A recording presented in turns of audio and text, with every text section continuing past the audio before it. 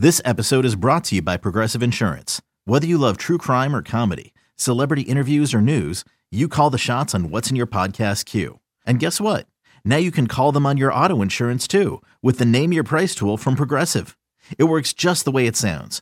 You tell Progressive how much you want to pay for car insurance, and they'll show you coverage options that fit your budget. Get your quote today at Progressive.com to join the over 28 million drivers who trust Progressive. Progressive Casualty Insurance Company and Affiliates. Price and coverage match limited by state law. Hey, it's Greg Hoffman from Take Command, and the best part about podcasts is they create a 25th hour in the day. Whenever I'm commuting, metro, car, even when I'm riding my bike around town, although in that case, one earphone only, safety kids, I'm always listening to podcasts. And this offseason, you can get all the insights, all the news, all the analysis, and Logan and I occasionally make a joke or two in the Take Command podcast on demand so it fits in to your busy schedule. Follow Take Command in the Odyssey app or wherever you get your pods. It's the most anticipated WNBA season in history. And you know what that means. Court is back in session. Welcome to Queens of the Court, an Odyssey original podcast. I'm your girl, Cheryl Swoops. And I'm Jordan Robinson. All WNBA season long, we'll be bringing you interviews with star athletes, analysis on your favorite teams, and lots of hot takes. Order in the court. Follow and listen to Queens of the Court on the free Odyssey app or wherever you get your podcasts. Continuing on the Take Command podcast, time to welcome in today's guest, ESPN NFL draft analyst Matt Miller. Matt, welcome to the show, man. Great to have you. Yeah, it's good to be on with you guys. Unfortunately, it's draft season already for Commanders fans, but it's good news for people in my line of work, right? You know, that we it's early to mid-December, we're getting called up. I'll tell you, when I was at Bleacher Report for a decade, and it'd always be funny in those editorial meetings. Every week I'd pop in like to the Zoom call and I'd be like, okay, are Browns fans talking about the draft yet? You know, so it's like, it's not Browns fans anymore, but it's like, I always knew like, okay, you know, it's like week 10, Browns fans are talking about the draft. It's time to call Matt into the lineup. So it's a good time of year for me. Yeah, no, for sure. It's a good time for year for us because getting you on is, I'm sure, much easier now than it will be in like February and March. So we'll take the exclusivity as everyone else cares about, you know, the playoffs. So Logan asked me a question to start the podcast that I thought was actually very interesting, and I don't know in terms of your background and how you kind of approach what you do on the media side of this, the answer to it. But he asked, you know, hey, does Matt do more scouting or more talent evaluation? Talent evaluation being like, hey, what's on tape? Scouting being all of the other stuff that goes into a player profile. So how do you approach the job, and how does that change from now at the end of college football season until the NFL draft?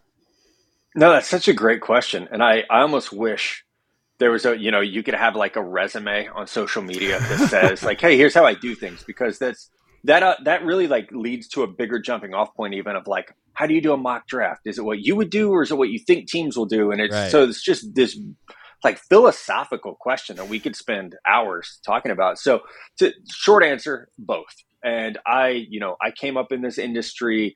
I always wanted to be a scout. I wanted to work for a team and scout players, you know, and I think that's why journalism always appealed to me, because you're trying to find out the truth about a player. And so I still approach the job the same way of, you know, I'm going to watch every game that I possibly can, understanding that there are about 700 players that we have to be aware of, right? I'm not going to lie to you guys and pretend like I've watched 12 games on Duke's right guard. No, I haven't, you know, but, you know, quarterbacks, especially, you watch every game.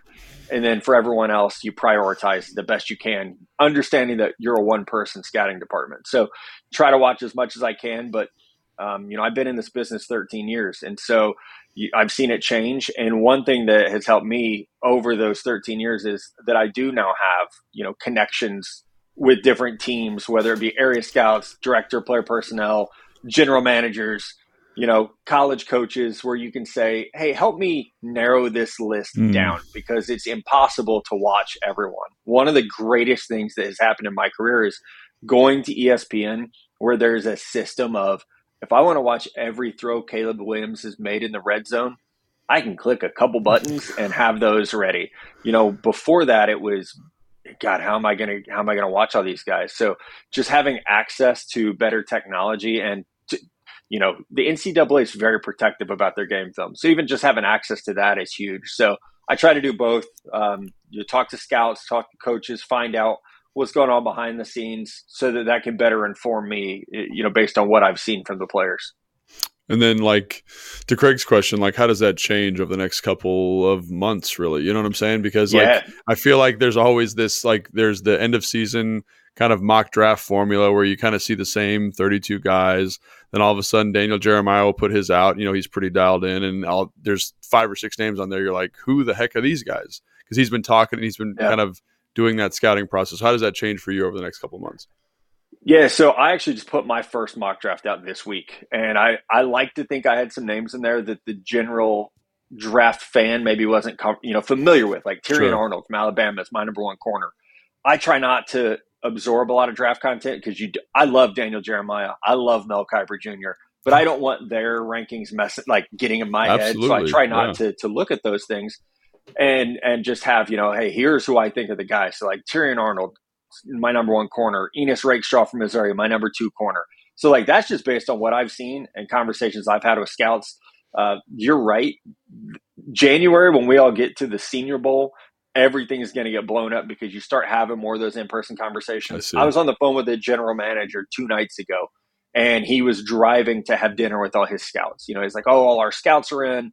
Let me run some names by you, because he's an NFL general manager and he's getting caught up because he's got his own to do during the season, right? And so it's like, it's so much easier to do a deep dive after January 13th because the deadline for underclassmen has passed. So we're not worried about Shedeur Sanders and Carson Beck anymore. They're going back to school. Let me focus on Jaden Daniels and JJ McCarthy. So you're able to cut your list.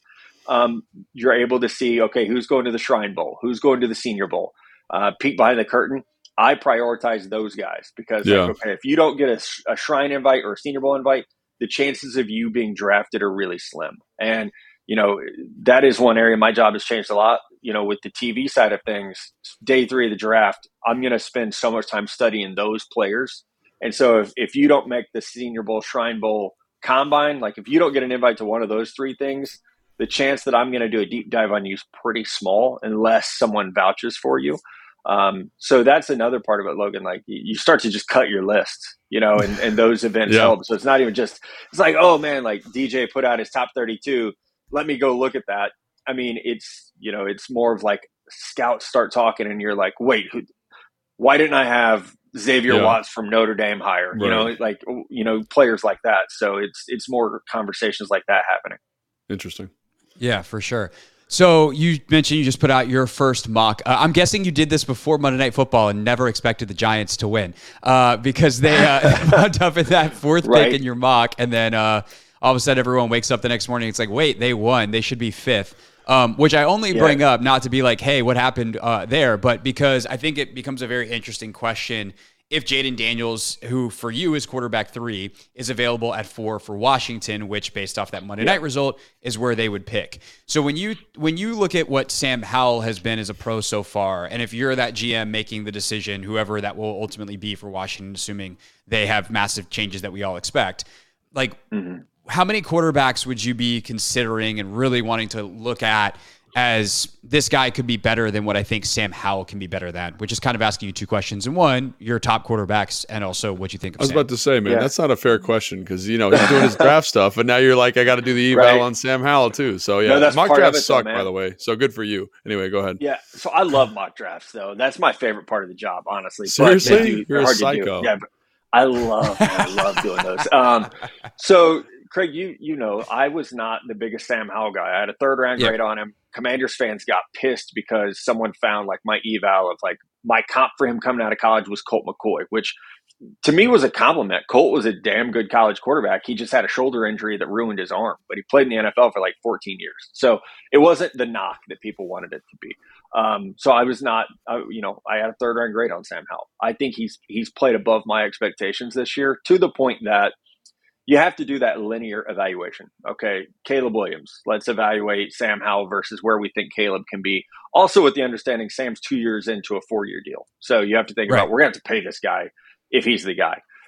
Same with Drake May, same with Jaden Daniels, same with JJ McCarthy.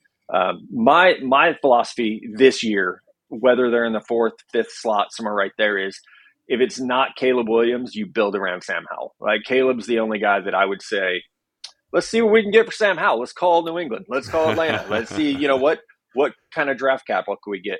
And, I think the other thing that you have to do, so I would start end of the year. You got a new general manager, new head coach. The first thing I'm doing is calling Ryan Poles, the general manager in Chicago, and saying, do you believe in Justin Fields? Is Justin Fields in 3 first-round picks? Do you believe in that more than you believe in Caleb Williams? Because if so, we'll give you the Bryce Young package. We'll come up to kidding. 1 and draft Caleb Williams. I think, why not call him? He traded out of it last year. Why not call and say, hey, Justin Fields looked pretty good since that thumb injury. What if we give you? So just real quick, you like Fields more than Howell, like by that much? No, not by that. No, what I'm saying is, like, if you're Chicago, can you talk Chicago into keeping Justin Fields with 3 more with you giving the draft picks? I like Justin as a runner more than Sam Howell. I think Howell has been better as a passer. And so it's just like, it goes to that, like, how do you want to build your team? And I think for Chicago and Washington, those are huge questions. So, no, I wouldn't kick Sam Howell to the curb for Drake May. I just wouldn't. Same for, I love Jaden Daniels. I'm a huge Jaden Daniels fan. That conversation might be a little more interesting because I think, Drake's 20 years old. JJ McCarthy's 21 years old. These guys, I don't know that they're ready to step in and be CJ Stroud, so there's going to be a developmental period where it does go to would we rather have Marvin Harrison Jr. with Sam Howell? Would we rather have Olu Fashanu or Joe Alt with Sam Howell? How much better can Sam look? And, that's really one of those things, like, unless you're in that building, seeing his work ethic and practice habits and film study, like, it would be disingenuous for me to sit here having watched, 12 Commanders games and say, no, like, Sam Howell's not the guy, or Sam Howell's the guy, because I think so much of it is going to be what's happening behind closed doors that can make you believe he can continue to get better. Yeah, and so one of the things you said there that I thought was interesting, it's like, if you were to tier, let's say your top 15 guys, like, who's tier 1? Because everyone does these linear drafts, and it makes sense. Like, it's a linear big board. But, like, I don't think of the draft that way, because it's like, who are the best players? Are they in the same tier? And like, you kind of said something there about the quarterbacks, which I thought was interesting. Like, there was one guy that's kind of head and shoulders above everybody else. How do those other quarterbacks shake out in comparison to, like, a Marvin Harrison Jr. or the edge rusher from UCLA or, one of these top tier tackles, right? So can you kind of give us some insight on that? Yeah, I think there's a clear top tier this year. I would say that's Caleb Williams, Marvin Harrison Jr., and Olu Fashanu. Like, I feel comfortable saying those guys are in a group by themselves. Yeah, like, they're in most drafts, they would be the number 1 overall player. It's like, they're that good. Even like, if Caleb Williams had been in the draft last year, he would have gone first overall. And that's, we could say what we want about, did the Panthers make the right call with Bryce Young? He would have gone first overall. I think, the quarterbacks are always going to get inflated. Most drafts, Olu Fashanu would be a number 1 overall player. Marvin Harrison Jr. would be a number 1 overall player, even if they're not the first pick, because they understand quarterbacks go first. But they would be the top ranked player. I think after that, there's a drop off. After that, you get into Drake May, quarterback North Carolina. You get into Joe Alt, the left tackle from Notre Dame. I think that's where you see Leatu Latu, the DN from UCLA that you mentioned. Medicals are going to be huge for him, to where we could be talking about a top 10 pick, or we could be talking about a 2nd round pick with him. Dallas Turner from Alabama, pass rusher, is right in that group as well, I would say. Brock Bowers, the tight end from Georgia. You got 3 wide receivers I would put in there: Keon Coleman, Florida State; Malik Neighbors, LSU; and Roma Dunze from Washington. And then after that, you get to another tier after that. So, like, guys that I will have a true first-round grade on, it's probably like 11 or 12 this year. I think in a quote-unquote normal year, you're probably going to have 15, 16. So in terms of, like, true blue chip talent, and I should have mentioned, I would put Jaden Daniels right in that group too, probably at the tail end of it. True first-round grades, those are the guys I would put in there. In that tier 2 group, you're saying, with Jaden Daniels? Yeah. So I'm a Jaden Daniels fan, guys. It's interesting. We'll see what happens with whomever gets hired there and what the offense looks like. But no player improved more in college football this year than Jaden Daniels, and I love to see that from quarterbacks. Like, 2022, he was good, but he wasn't this. And you see the work he put in, and then you're like, damn, that dude took off. And it's not like artificial. It's You got better at certain skill sets that are obvious to see on film. And that's where you get pretty excited. Hey, it's Kaylee Cuoco for Priceline. Ready to go to your happy place for a happy price? Well, why didn't you say so? Just download the Priceline app right now and save up to 60% on hotels. So whether it's Cousin Kevin's Kazoo Concert in Kansas City, go Kevin, or Becky's Bachelorette Bash in Bermuda, you never have to miss a trip ever again. So download the Priceline app today. Your savings are waiting. Go to your happy place for a happy price. Go to your happy price, Priceline. So let me ask you that kind of follow-up to go deeper on that, though, because I feel like sometimes that's a little scary. Is like what actually happens is a guy figures out college football, and it's like, oh, is he ever going to be able to make the next step and figure out the NFL? So how do you try to differentiate a guy who figured out college football versus a guy that made a huge, significant leap like Jaden Daniels did that can carry that kind of improvement into the league? What helps is when you play in the SEC West. So if you're at LSU, like, come on, you're not playing. It's not at Colorado, like you're playing the best of the best in the SEC week in and week out. And we were talking about corners earlier, Tyrion Arnold, Enos Rakestraw, Kool-Aid McKinstry, Kamari Lassiter. There are just 4 corners right there from the SEC. They're going to be first round picks. So you're seeing the best talent. And so I think you always have that worry. Hey, this guy's 22. He's playing against 19-year-olds. Did it just click for him because he's physically at his peak, or is it because he's been in college for 4 years and it clicked? Those are all questions that you have to answer. And I think what helps me with Jaden Daniels specifically is I've talked to coaches at LSU that say, no, what clicked was the work ethic. He started to understand what he had to do to be great. And he was in here every day working his ass off. He gained like 15 pounds of muscle because he knew he needed to get better there. I can watch his 2022 tape and see him dropping his eyes and running around like crazy when he gets pressured. I watched him in 2023. Eyes are downfield. He gets pressured. He understands he has numbers, and he's layering it over the top to 2 really good receivers in Malik Neighbors and Brian Thomas Jr. I was about to say, man, he's got some good receivers he's got too. Some dudes. Yeah. I always say, like, so did Joe Burrow. So did CJ Stroud. It's like, and I think last year someone asked Hendon Hooker about that, and he said, it's not my fault my receivers get open, and he's right. It's not, it's like you would be dumb not to throw to them because they're open. Yeah. So do you hit him in timing and do you hit him accurately? Yeah. And I think that's where, like, I love the analytics side of things. That helps me do my job, but there's no substitute to turning on the tape and seeing, man, I'm watching this guy make plays with his eyes and arm in the pocket that he never made before. And that's where, like, I get excited about his development. Yeah, so you said something interesting earlier when you were talking about Caleb Williams and how you would potentially trade up for him. If one of those 3 guys that you mentioned aren't there when Washington, I guess, is picking at 4, is that right, Craig? 4? Yeah, with where we are right now, they're picking 4th. Obviously, 4 games to go. And obviously, how quarterbacks tend to go, and you seem very high on Sam Howell. Like, would you trade back out of that 4th pick if you make the decision to stay with Sam? And it does seem like that second tier is pretty meaty with some good football players in it, and you can get back out of there and still get a good football player. I think trading back is certainly on the table, and I'm not trying to like hedge here at all. It really depends on what happens at 2-3. So let's say, just for fun, Chicago takes Caleb Williams, New England takes Drake May, the Arizona Cardinals take Marvin Harrison Jr. You're sitting at 4 with Olu Fashanu on the board. Just take him. He's the first tier, right? Man. You got to take him. Exactly, top tier. And I like Joe Alt as well, but the difference between those guys is significant enough for me that you don't risk it. You don't risk, hey, what if we move back? Especially where you have a division rival, the New York Giants, sitting at 5. Don't help them. Like, don't give them potentially a good player. So you in that scenario, you take Fashanu and you feel great about it. And then round 2, you're like, hey, let's get some receivers in round 2. And this is a fun study. And you guys, if you get some downtime, do this. Look at the best left tackles in the NFL. Most of them were first-round picks. Right. Now, you want to look at the best wide receivers in the NFL? You got a laundry list of guys round 2, round 3. So, could you find, an A.J. Brown type talent, the top round 2, or Deebo Samuel? Hell yeah, it happens every year. So, especially this year too, right? Fashanu, right. I had 8 wide receivers going to my round 1 mock draft. That would be a record. And there were like 2 or 3 more guys I probably could have fit in there. So the wide receiver class is so deep. And I know fans, Washington fans, you guys have a lot of needs.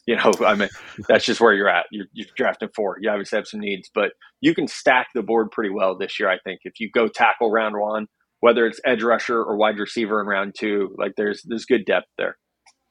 Well, that's kind of what I wanted to ask next is you actually have what I would consider potentially a small number of quarterbacks, only 4, I think, going, or 3, 4, yeah, 4 going in your first round, all of whom are going in the top 10, as you've got J.J. McCarthy from Michigan going very high. But Bo Nix is going to be in the mix. Michael Penix from Washington is going to be in the mix. There might be a couple of others by the time the process is over.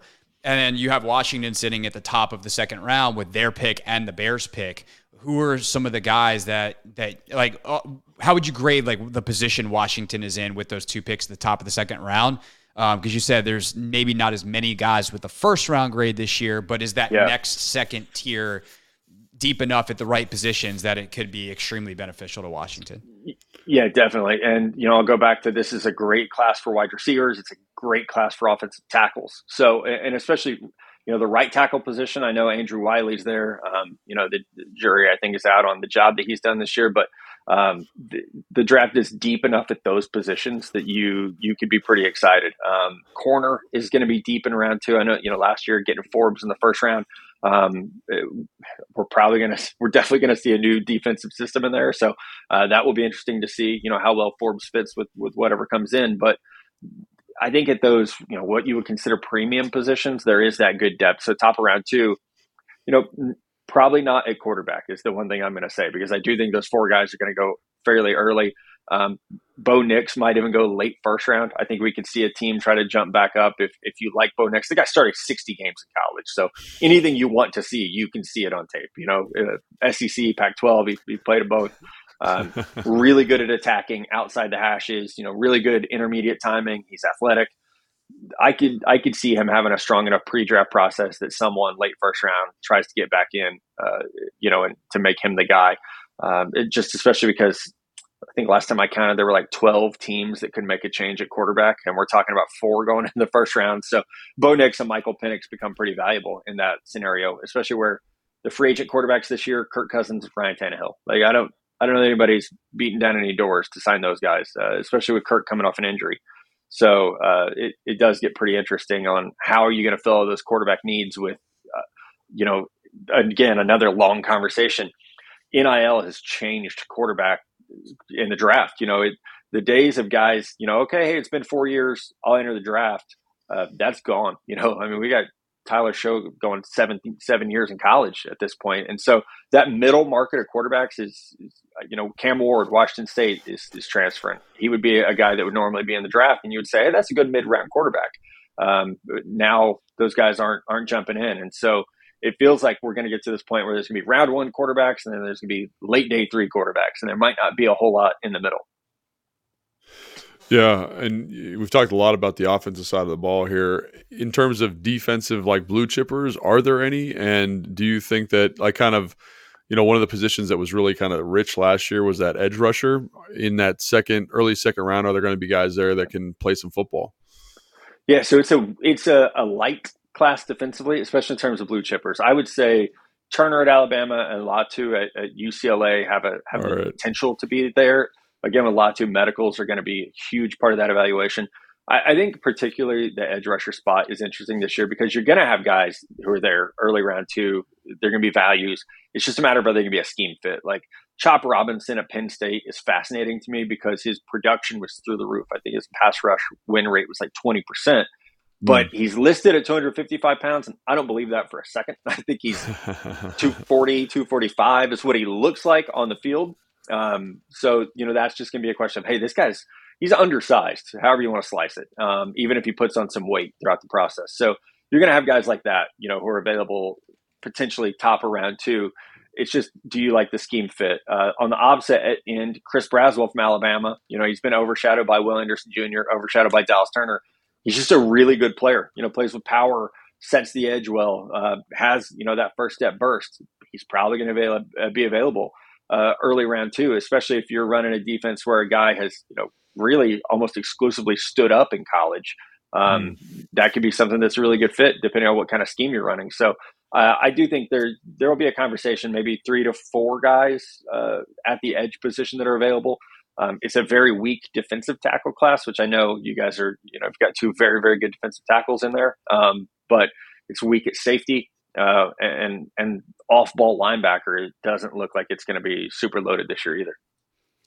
Last thing for you, Matt, and I can't believe I'm the one asking about this position, but when you talk about building around Howell, a tight end would be quite nice. So how's the tight end class look? Brock Bowers is a stud.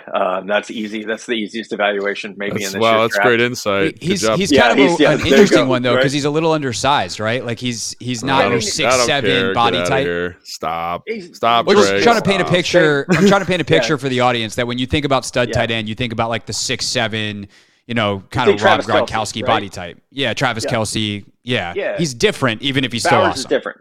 6'4", 245. I think he's very similar to George Kittle. I was going to say Kittle. Look at you, Matt. I knew we'd get along so well. Right. And honestly, it's a similar play style of that, like, rough tumble, I'm going to run over you. It's not the, like, pretty boy Kyle Pitts, like, split me out, I'll run vertical. It's like, no, I'm going to run through you if you get in front of me.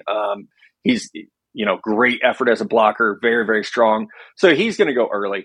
I'm obsessed with Jatavian Sanders in Texas. I don't know if he's going to declare for the draft yet, but I think he's a top 40 player if he comes out. He's more of your, motion guy, flex tight end, really, really good up the seam. He is a good downfield blocker. He's not an inline guy. That's just not his game.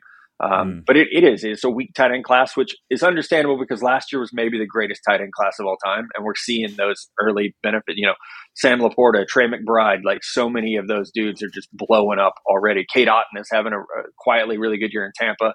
So as much as there are teams, I live south of Kansas City and I'm like banging the table, like guys, should have drafted a tight end last year and they didn't. And now it's like, Kelsey's getting triple teamed and because you don't have any wide receivers, it'd be great to have a tight end in the wings for your 35-year-old, who's now dating the most famous person on the planet. This is not the year to try to find that starter level tight end if you're not drafted in the top 35. We'll see how many times the Commanders are drafting in the top 35. That's still in play, so we'll see. You might be Matt okay. Miller, Matt Miller, you can read his work, ESPN.com, the mock draft out and now, the first one, many more to come. And Matt, hopefully this is the first of at least a couple conversations that we'll have between now and April. Yeah, let's do it. Senior Bowl is a month and some change away. So a lot to talk about, guys. Always a lot to talk about. No doubt about it. All right. Thanks, Matt. And thanks everybody for listening to Take Him In.